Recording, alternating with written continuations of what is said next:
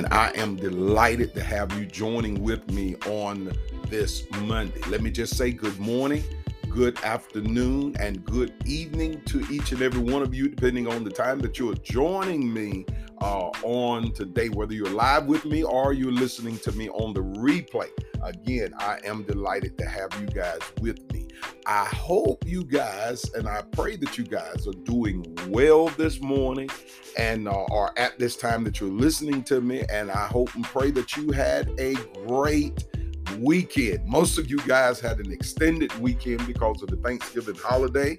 I know most of us just entirely ate too much. But to be honest with you guys, that's what it is about. Not all about, but that's what it's about. Enjoying yourselves, feasting, and just, enjoying that time off if you were off, and just relaxing and enjoying family and friends, and being thankful unto God that He allowed you to see yet another Thanksgiving. And so I don't think we can ever really honestly just indulge and eat too much, even though the Bible speaks of that, of gluttony. But I think that it was okay for that day. Let me put it to you that way. And but again, we thank you guys, and I know so much is going on in our world today, and so we have so much to be thankful that God is still keeping us yet alive. And so from that, I got a point that I want to share with you. And my thought today is stop and count. Stop and count. Now, today is a little bit that topic here is a little bit twofold.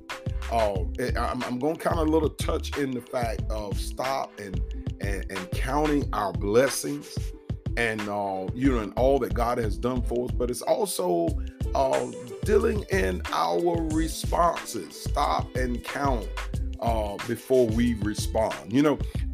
Responding is an amazing thing, and oftentimes, and I'm gonna kind of correlate these two together real quickly, and I'm not gonna be before you long today, but our responses plays a major part in and it says a lot in our response. It tells our spiritual level. It tells our faith level and how we respond. Our response deals a lot in our patience level. Sometimes the way we respond says that we're not as patient as we should be.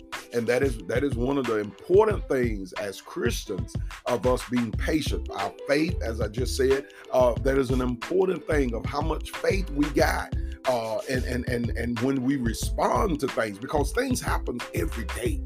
Things happen not necessarily to us, but things happen sometimes that don't even involve us, and our response to that. Now, y'all, if y'all have followed me in it, you've heard me say numerous of times that people really kind of size you up in how you respond. They kind of see, it doesn't matter all that speaking in tongues and all that other stuff that we do, and that preaching and all that other stuff. But when issues and problems hit our life, many times how we respond to that plays a major part in whether or not we've really got all that we really should be operating in and having in. So today I want you to understand that we need to count. Now, all of you guys have growing up, and I kind of like to kind of go back within my age group, because when my thinking and theologies on some things, or my thinking rather, and analogies on some things, I kind of go back within my age group. And I was blessed on Thursday to turn 54, and so I kind of think back within my age frame. And I remember, and that's this statement still goes along today. But I've often used to hear people that would say, stop, count to 10. And in the process, what it does is it gives you time to collect your thoughts, pull your mind kind of back into play, and kind of get you back focused in what's happening. And it's almost like wrapping your mind around that situation before you say anything, because human nature, when stuff happens to us, bam, we go right out at it. We go right out at it, and sometimes we think later and say, I shouldn't have said that, or I shouldn't have done that. So my thought today is, before we respond to stuff, let's stop and count. And there's multiple things that you count. Count to get yourself together. Count to see what I'm about to say. What effect is it going to have on other people? How is it going to make others look at me? How am I going to be viewed in the light of others whenever I say or do what I do? And so we have to be careful of that. We have to stop and count, and people say that phrase, stop, count to 10, get yourself together.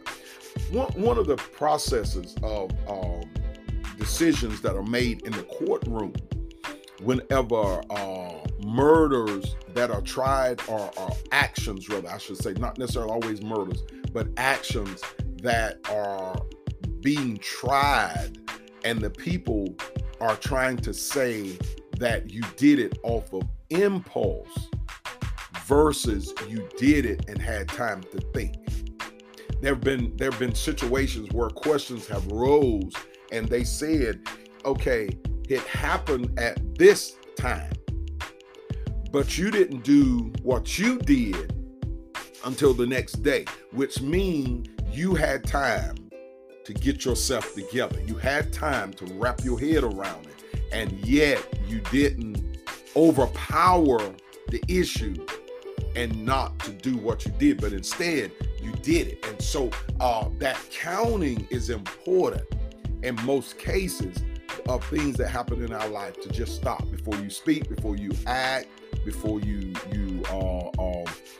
just do anything, even sometimes before you think. Because the power of thought is an amazing thing. And I'm going to talk about that at the end of this week, but the power of thought is an amazing thing. So that's one side of the thing that I'm talking today about, stopping and counting, before we do some things, or stop and count, before we say some things. The next thing is stop and count your blessings. Now, this kind of correlates, guys, in really what we just came out of, because people sometimes can say stuff and do stuff to cause you to reevaluate your stuff, if that makes any kind of sense. And I'll put it into an example. People can come around you and bragging off of all the things that they got. We just built a nice, big, beautiful house. I just got this. I just got that. And it can be blessings. But if you're not careful, those things that they say and those things that they do will cause you to reevaluate what you got. And then you'll come home and start looking at your house, of which up until then you just thought was the best thing that you've ever had, and you start to reevaluate those things. And before you allow those thoughts, and this is my point to you today, before you allow those thoughts to accumulate in your head and cause things to look different, or you begin to look differently at what you got, stop and count your blessings. There's another old song that I used to hear. Some of you guys have heard, know this song. Count your blessings. Name them one by one. Count your many blessings and see what God has done. God has blessed us all, guys. And I'm getting ready to wrap it up. He's blessed us, and sometimes we have to really look at it. Lord, I thank you for the roof that's over my head. Lord, I thank you for the transportation. I might not be driving BMW. I might not be driving a Lexus and all that other stuff and Mercedes Benz. But I thank God for the transportation that you've given me. That transportation allowed me to go from point A to point B. It allowed me to go different places. God, I thank you for my job. Thank you for the money. Thank you for my life that I'm still living. Thank you for your family. You know, though we have so much, guys, to be thankful. The clothes, the food, your safety. Oh my God, the Lord has kept. Even if you've had a bout with this virus or any other issues within your body, and God brought you through it or is bringing you through it, guys, that's enough to count and be thankful for what you got. It may not be what others have, but ladies and gentlemen, listen, I say this often. You may not have what others have and what other of the things that you want to have, but thank God you've got something that you have. You've got something that you have, and our hearts should be grateful and thankful. Now, you know how I roll, guys. You know how I roll. I roll, guys. That I'm gonna give you some scripture balance. I want you to write these scriptures down real quickly, and I promise you I'm out of the way. 1 Thessalonians 5:18 said, in every situation, be thankful and give thanks. And really, I think the King James said in all things, give thanks. In every situation, man, in every situation. How do you correlate all of this together, Apostle Beckton? Thinking before I speak or act, and thanking God for stopping and counting, and thanking Him for the many things that He has. How do you correlate that all together? Simply, as 1 Thessalonians 5:18 says, in every situation. In every situation.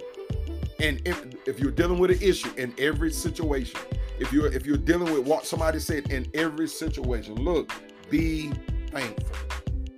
Be thankful. Man, you know what? I hear what you're saying, but you know, and some people say it out of innocence.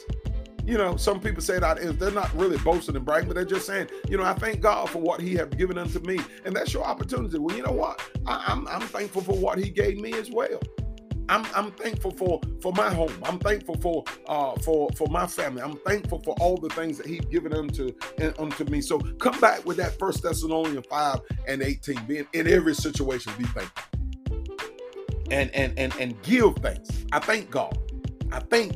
And Ephesians 1:3 said, He has blessed us with all spiritual blessings, which is from heaven. He's given us these blessings, guys, that we got, and the Lord has blessed us with. And I think that this week, as you're exiting out of Thanksgiving weekend and entering into this week, which is, I think we've got a month, just a day or two shy of a month of celebrating Christmas. But as we go in this week, guys, and as we exit November and enter into December of this week, man, keep a thankful heart. Keep a thankful heart.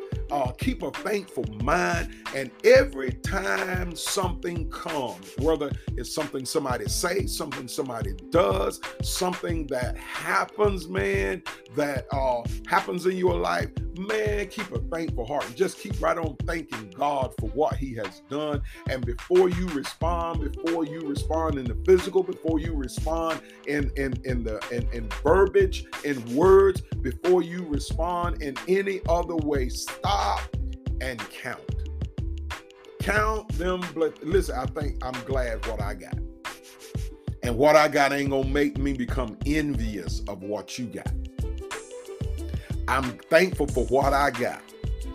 And what I got ain't gonna make me get mad because of what you got or because of what you are saying. And when you do that, guys, man, it will make your day, your week, your month, your year, your years be so much better when you take that approach and you just simply stop and count. Even if you got to walk around your house 2-3 times and just start reevaluating what you got. Walk around that car, walk around the job that you're on.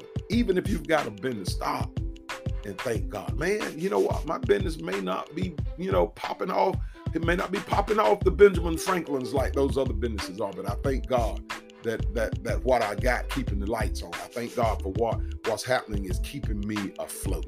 And you do that, man, things are shifting your life. And you know what? You'll become that example as a Christian to other Christians, that if they can do it, if they can survive, if they can be consciously aware and keep a thanksgiving on their heart and in their mouth, I can do it too. Guys, that's all I have for you. I pray and hope that you have a great day and a great week. Look forward to you catching me back at the end of this week on Friday for another Pondering Points. But until then, be safe, be blessed, and continue to count what you got. Until then, shalom.